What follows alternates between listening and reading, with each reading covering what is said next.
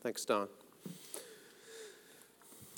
If you have a Bible, you can be making your way to Matthew's Gospel, chapter 27, beginning in verse 62 through verse 15 of chapter 28. If you don't have a Bible, you can follow along in your worship guide. The text is printed for you there.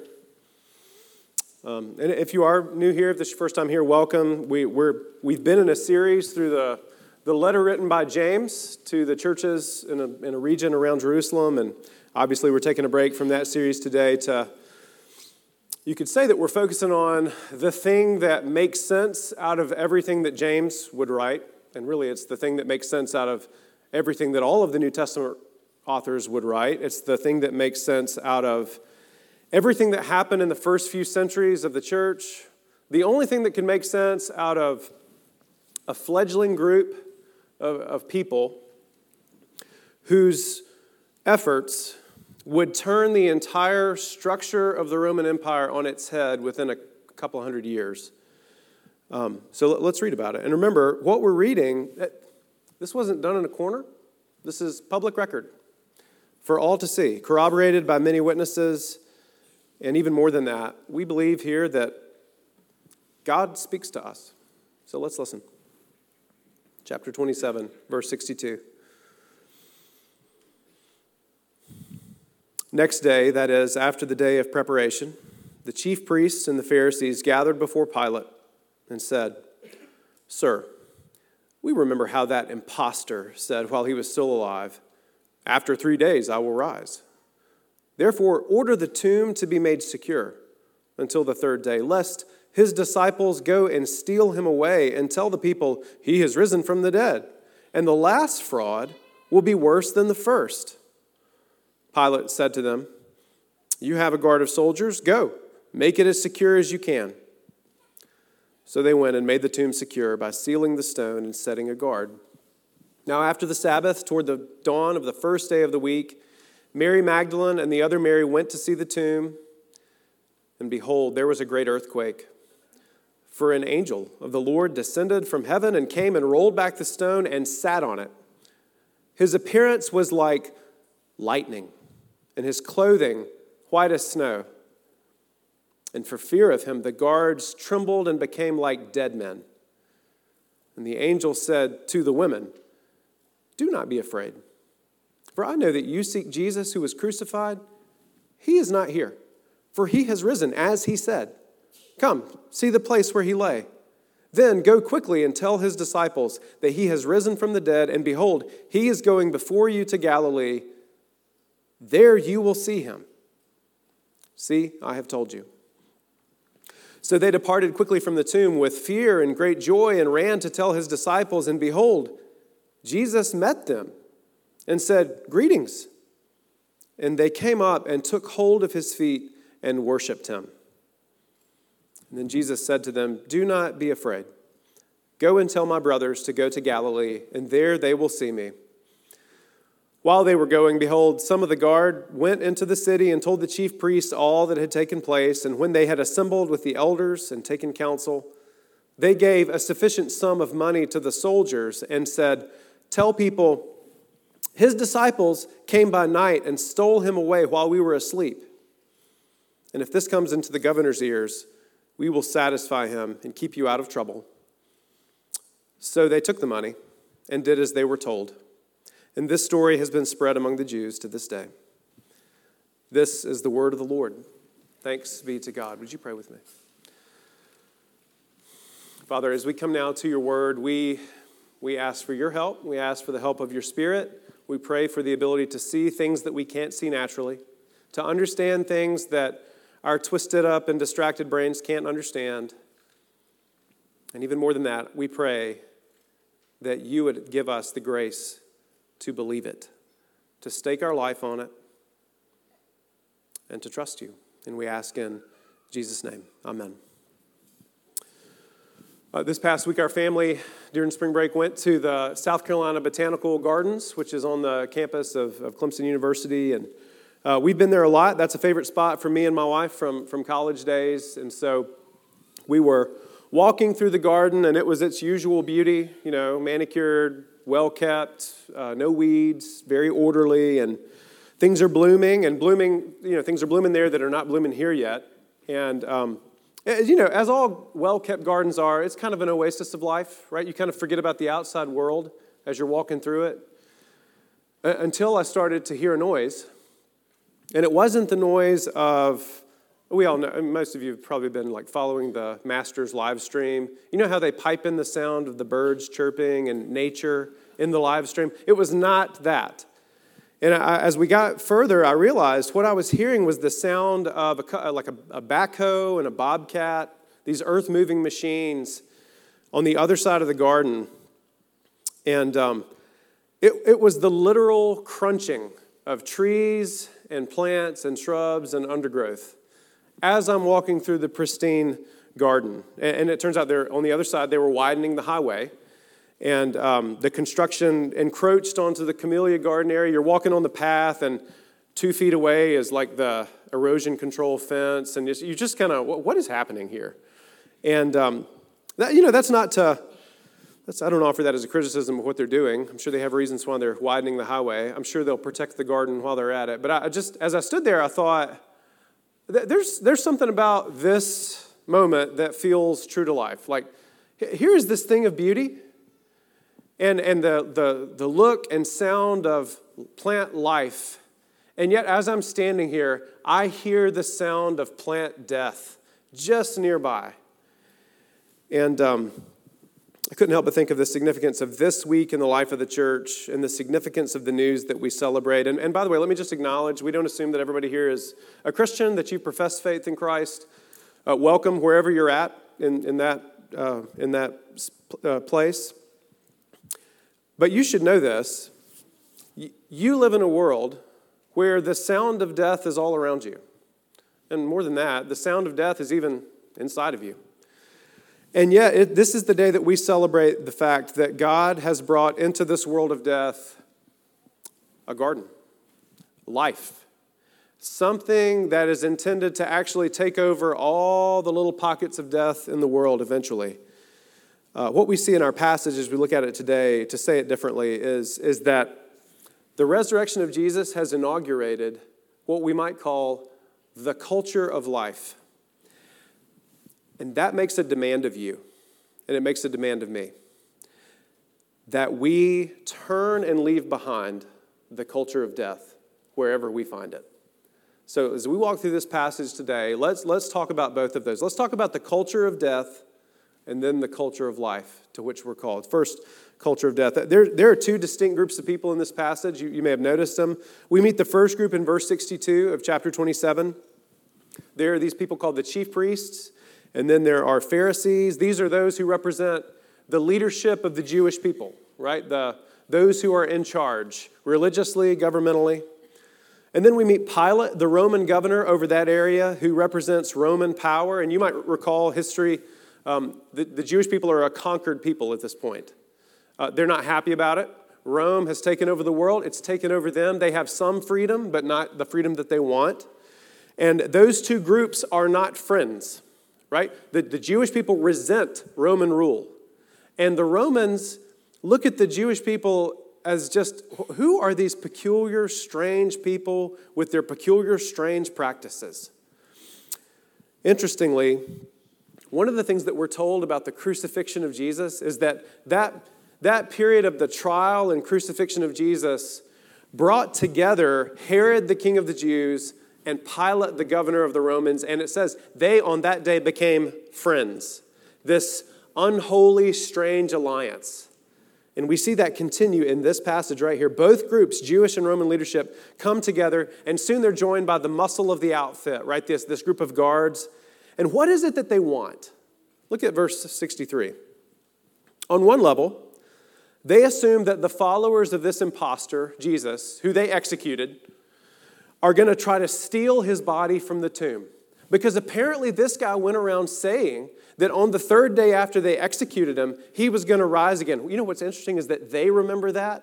The disciples are nowhere to be seen. And you get the sense that they forgot completely that Jesus said that. But the Roman and Jewish authorities did not forget.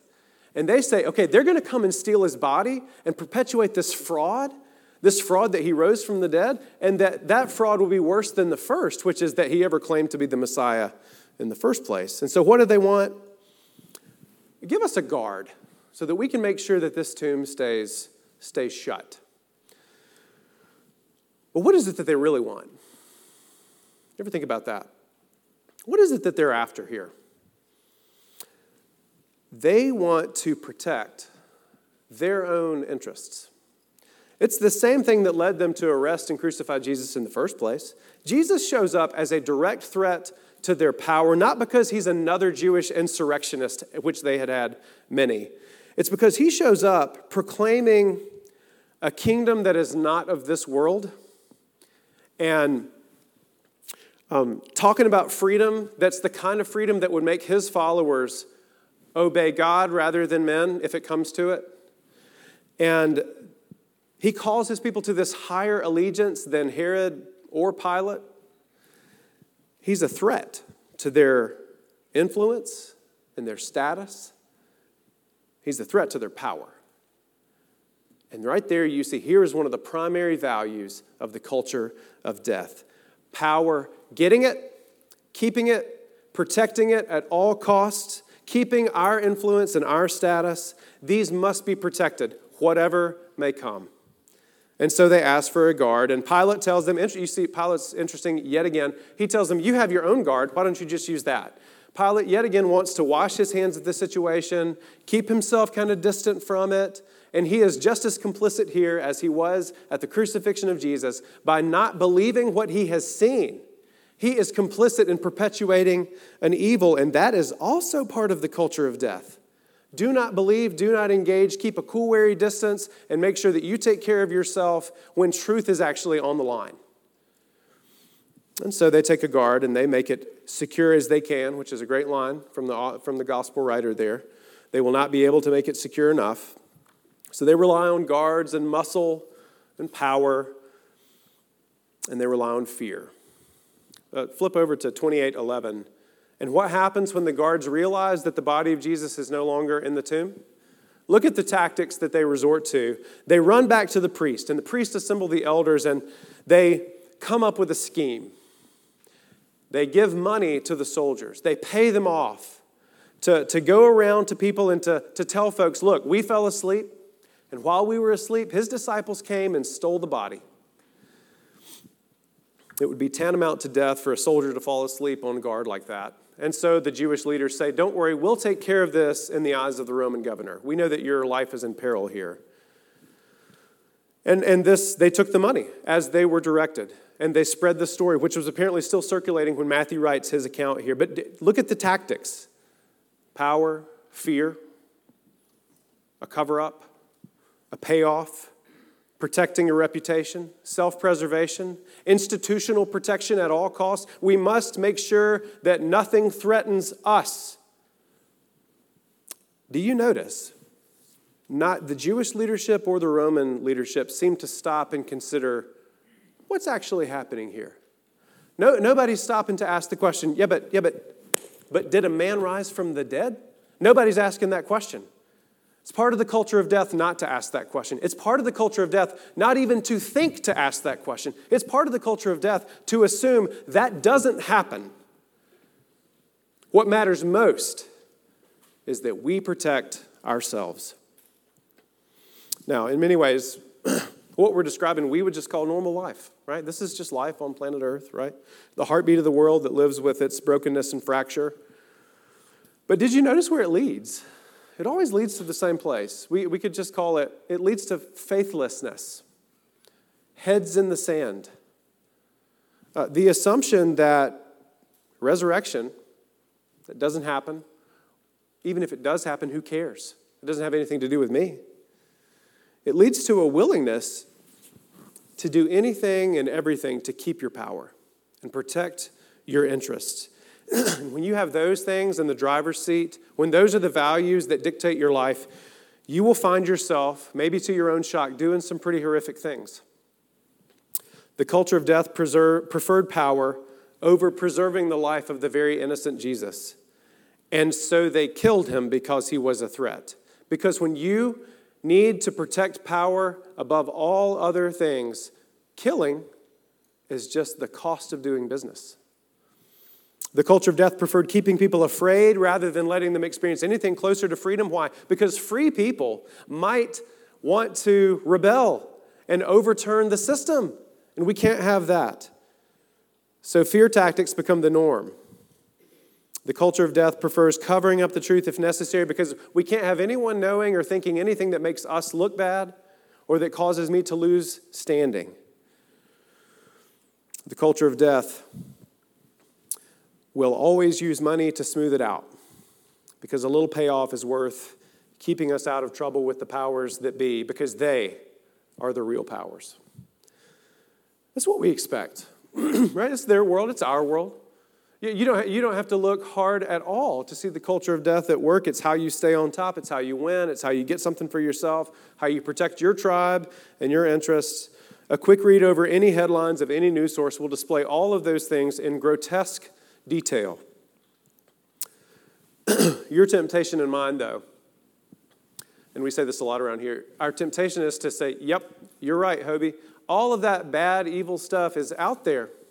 It's just horrible. I mean, look at this world. Going to hell in a handbasket. What a train wreck.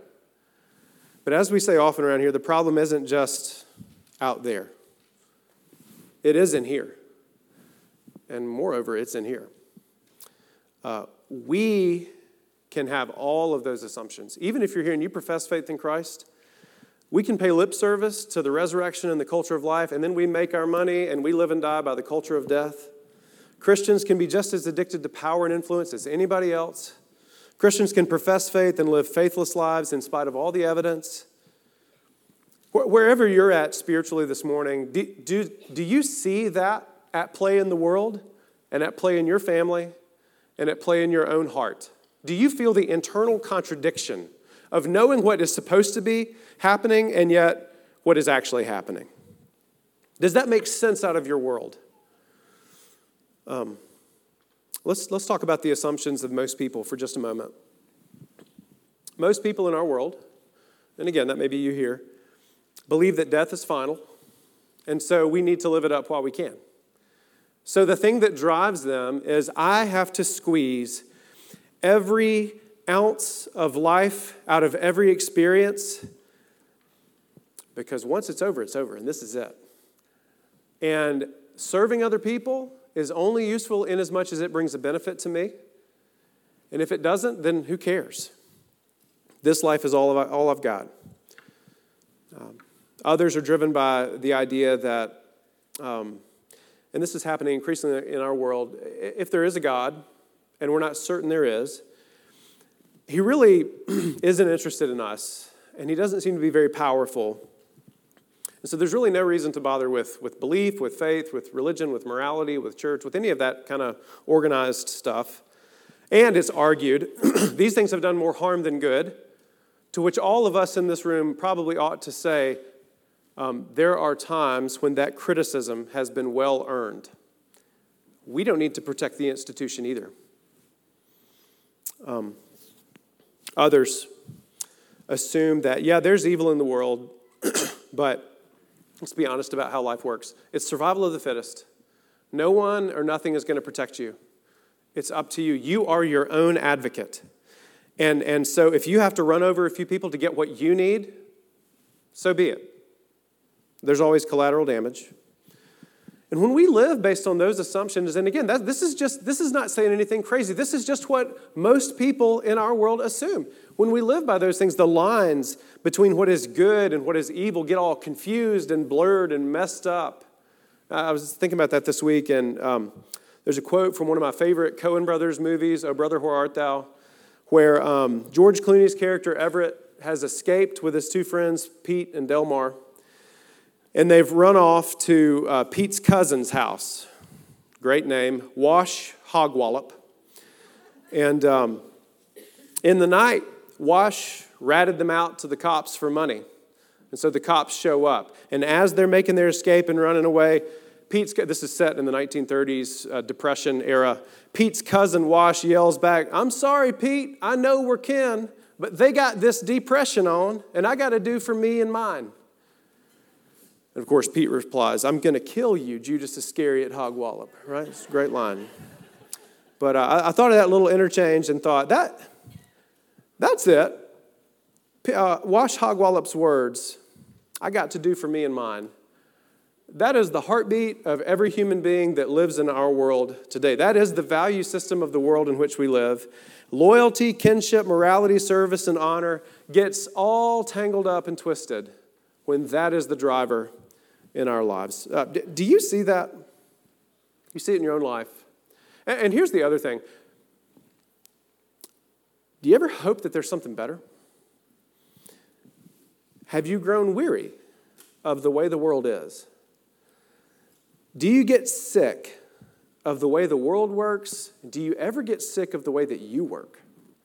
Because the first step of coming out of the culture of death is to realize that you're in it and to begin to see it for what it is. And not just to see it for what it is, but to get sick of it and to hate it and to long for something better. That maybe there's something that is different than this. Let me invite you this morning to a holy dissatisfaction with the way the world works and with the way your own heart works. A holy discontent. It's not supposed to be this way. All right, well, let's close in prayer. This was a great sermon. We've had a good time, right? Is there any, what can change this? What can overturn all of this? Let's talk about the culture of life. It's a second very different group of people that we see in chapter 28. Could not be more different, really. The others were those who had power and position, and so they wanted to defend it. The people we meet in chapter 28 are women. Mary Magdalene, Mary, and we know from parallel accounts, 2 other women at least. And they're going to the tomb to see it and to continue the service to the family, which was their custom of the day of putting spices on the body. That these were women who were devoted to Jesus, and they're devoted to his family, and so they're doing this act of service. Do you notice there are no men who are showing up to do this? The disciples are a long way away. They came because they love Jesus and his family, but they also came because this was considered women's work. They would render them ceremonially unclean in their day. They would have to go outside the camp for a full week to be welcomed back into the people of God, the Jewish people. It was the work of a servant, the work of someone who had a lower standing. This is not prescriptive for us. Don't shoot the messenger. This is just how it was, right? This is the ancient world. These women are the first to be at the tomb. And they are the first to experience the earthquake in verse 2. And they are the first to see the brilliant, radiating angel that displays something of the holiness and majesty of God Almighty. They see him. And they see the tomb with the stone rolled away. And they're the first to hear the words that changed everything. He's not here. He's risen from the dead. And they're the first to be told to go and tell someone about it. Go and tell his disciples. This was in a day, again, don't shoot the messenger, when in both Jewish and Roman courts, both, a woman's testimony was not valid. The assumption was women don't tell the truth, so their testimony is not to be received in court. Which makes this amazing. When God Almighty chose who he would reveal his resurrected son to first, he chose those in the eyes of everybody in that culture. He chose those who were the lowest, those who were lesser, those who were diminished, those who were servants. He chose the people who have absolutely no power. The culture of life comes to the lowly. And it comes to those who begin to see themselves associated with the lowly. The culture of life comes to the people who realize, I don't have any power to defend. And if you are in a position of power, you gladly learn to give it up or not to identify yourself by it. Why? Because you identify with the lowly. Because you understand who you actually are. Notice the different value of the culture of life. The culture of death wants power at all costs. Everything in verses 1 through 10 is bent around one person. And what did that one person just do? He who had all authority just gave up his power. That's what happened at the cross. He gave it up entirely. The angel tells them Jesus isn't here because he was raised just like he said. When Jesus, look at verse 9, Jesus meets the women and greets them. And they fall down, and you notice they grab hold of his feet physically. These are nail-scarred, physical, glorified body feet that they grab. And they worship him. And he does not stop them because he's God. And he tells them to go, not be afraid, but tell the disciples. Tell them what? Tell them what? That the one who's dead was alive? That the one who gave up all power at the cross now has all power and authority? That the kingdom has actually come? That all of those promises are actually true? That death has been overturned and that they can see him with their eyes and touch him? And Thomas will show up and say, no, I didn't see him. I don't believe this. Bull. He says, I won't believe unless I see and I touch the holes in his hands. And Jesus shows up and says, here, touch them. Consider that you're one of these women and that you have no cultural voice and that you have no cultural power. You're regarded like a child. Nobody really takes you seriously. And you just saw a radiating angel, and you just touched the feet of the risen Jesus, and he just gave you, whose word doesn't hold up in cultural court, he just gave you the task of going and telling the disciples. I know that this has never happened before, but he rose from the dead. What are you going to need to do that overwhelming task? You're going to need some courage, right? Notice the angel appears to the women, and the guards are there too. You know what a Roman guard is? Or, well, in this case, it's a Jewish guard. Doesn't matter. Do you know what one of these guards was like? They're trained to kill folk. That's what they do. They're not afraid of much. And they tremble and become like dead men when they see an angel. That's what happens when you bump into something that radiates the holiness of the God who made the world. And the angel doesn't address them. Seems like they're supposed to just stay afraid. He does address the women. Do not be afraid. First thing that Jesus tells the women when he sees them, do not be afraid. First thing he says when he appears in a room, peace to you. You could argue that one of the first phrases that someone needs to hear when they encounter the real, risen, powerful, glorious Jesus Christ is this: do not fear. Why? Because the thing you fear most has been conquered. You don't need to be afraid of death anymore.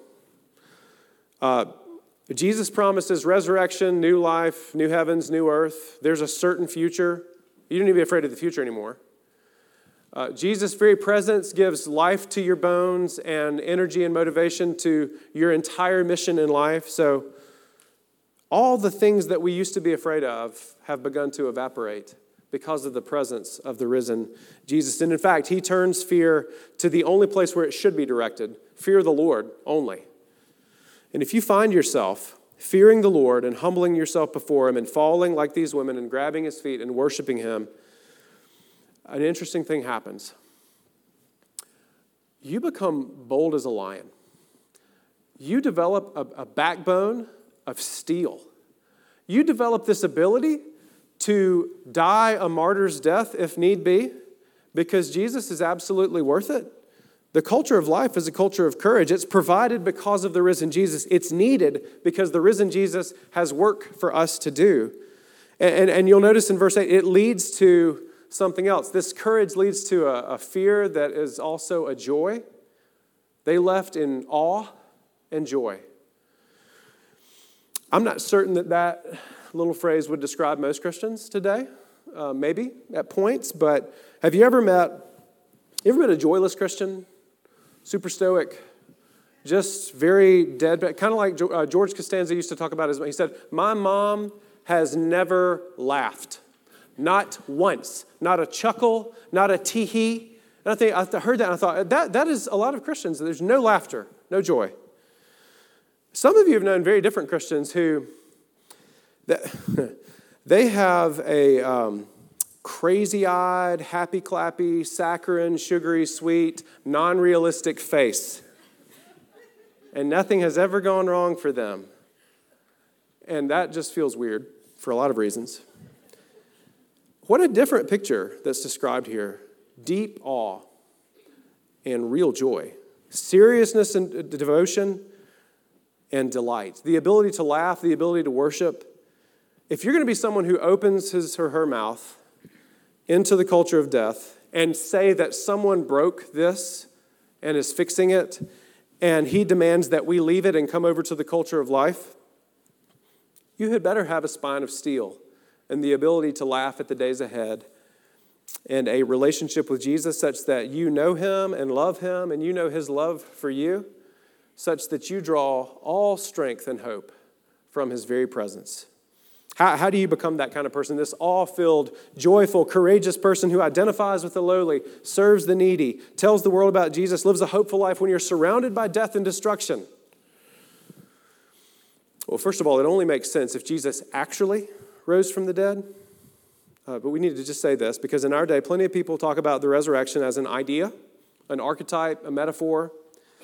And this is the famous time of year when all of the major news outlets publish, scholarship about how, well, actually, they found his body in a tomb next door, blah, blah, blah, blah, blah.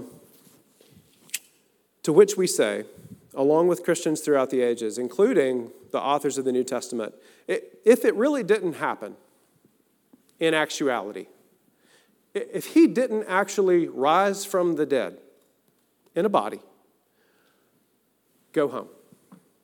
Go home and do whatever the heck you want, because this is a joke and a sham.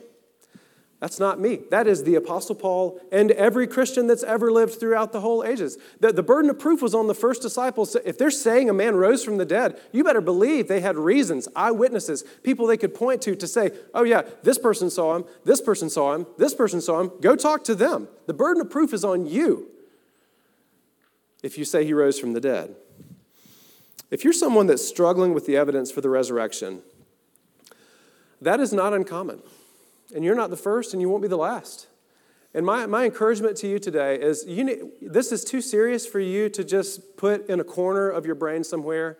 If a man rose from the dead and promises a new kingdom, a new heavens and a new earth, and life eternal, you need to take that seriously. Let's talk through this. I'd love to meet with you. We have others here who will listen to your questions. We can read stuff together. Let's see if there's evidence, right? Let's see if there's credible evidence for this thing that has happened.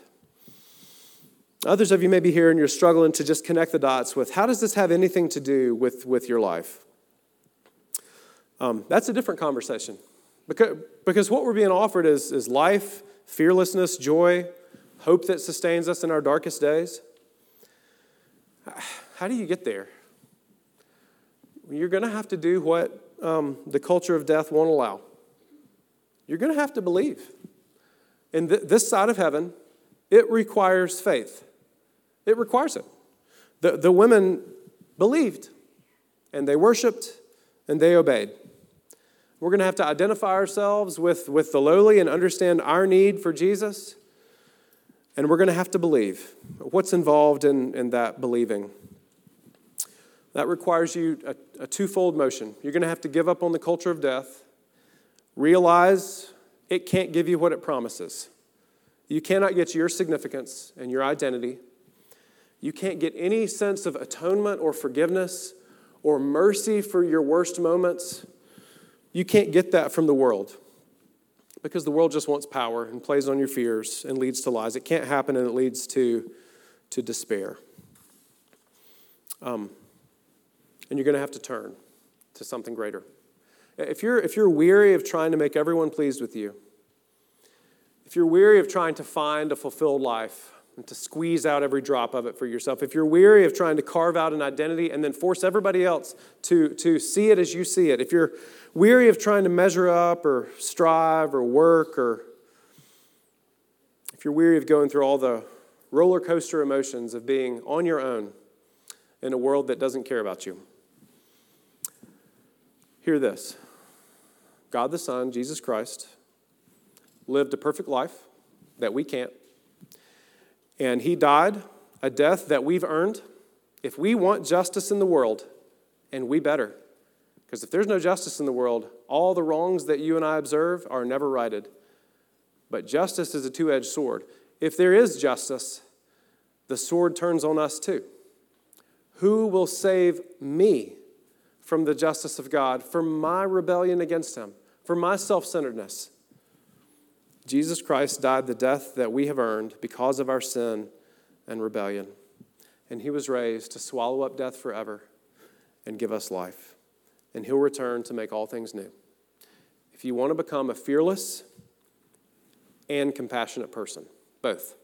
If you want to do good to others and not be wrung out by others, if you want to give up on cover-ups and lies and power and money as the world for how the world works, believe in the one who gave up his power at the cross and became the powerful one at his death. If you've never believed that, we'd love to talk to you. If you have believed it, today's the day to let good news wash over your soul yet again and to be refreshed in it. The instruments of death are not going to stop. You're going to keep hearing them. What do you do when you hear them? Walk deeper into the garden. Walk deeper in. There are depths that we have not gone to in walking with Jesus in this life. And the closer you get with him, it doesn't mean that the noise is going to stop. It won't stop until there's a new heavens and new earth. But the sound will get quieter because Jesus will become closer and nearer and dear. Leave behind the culture of death and embrace the culture of life.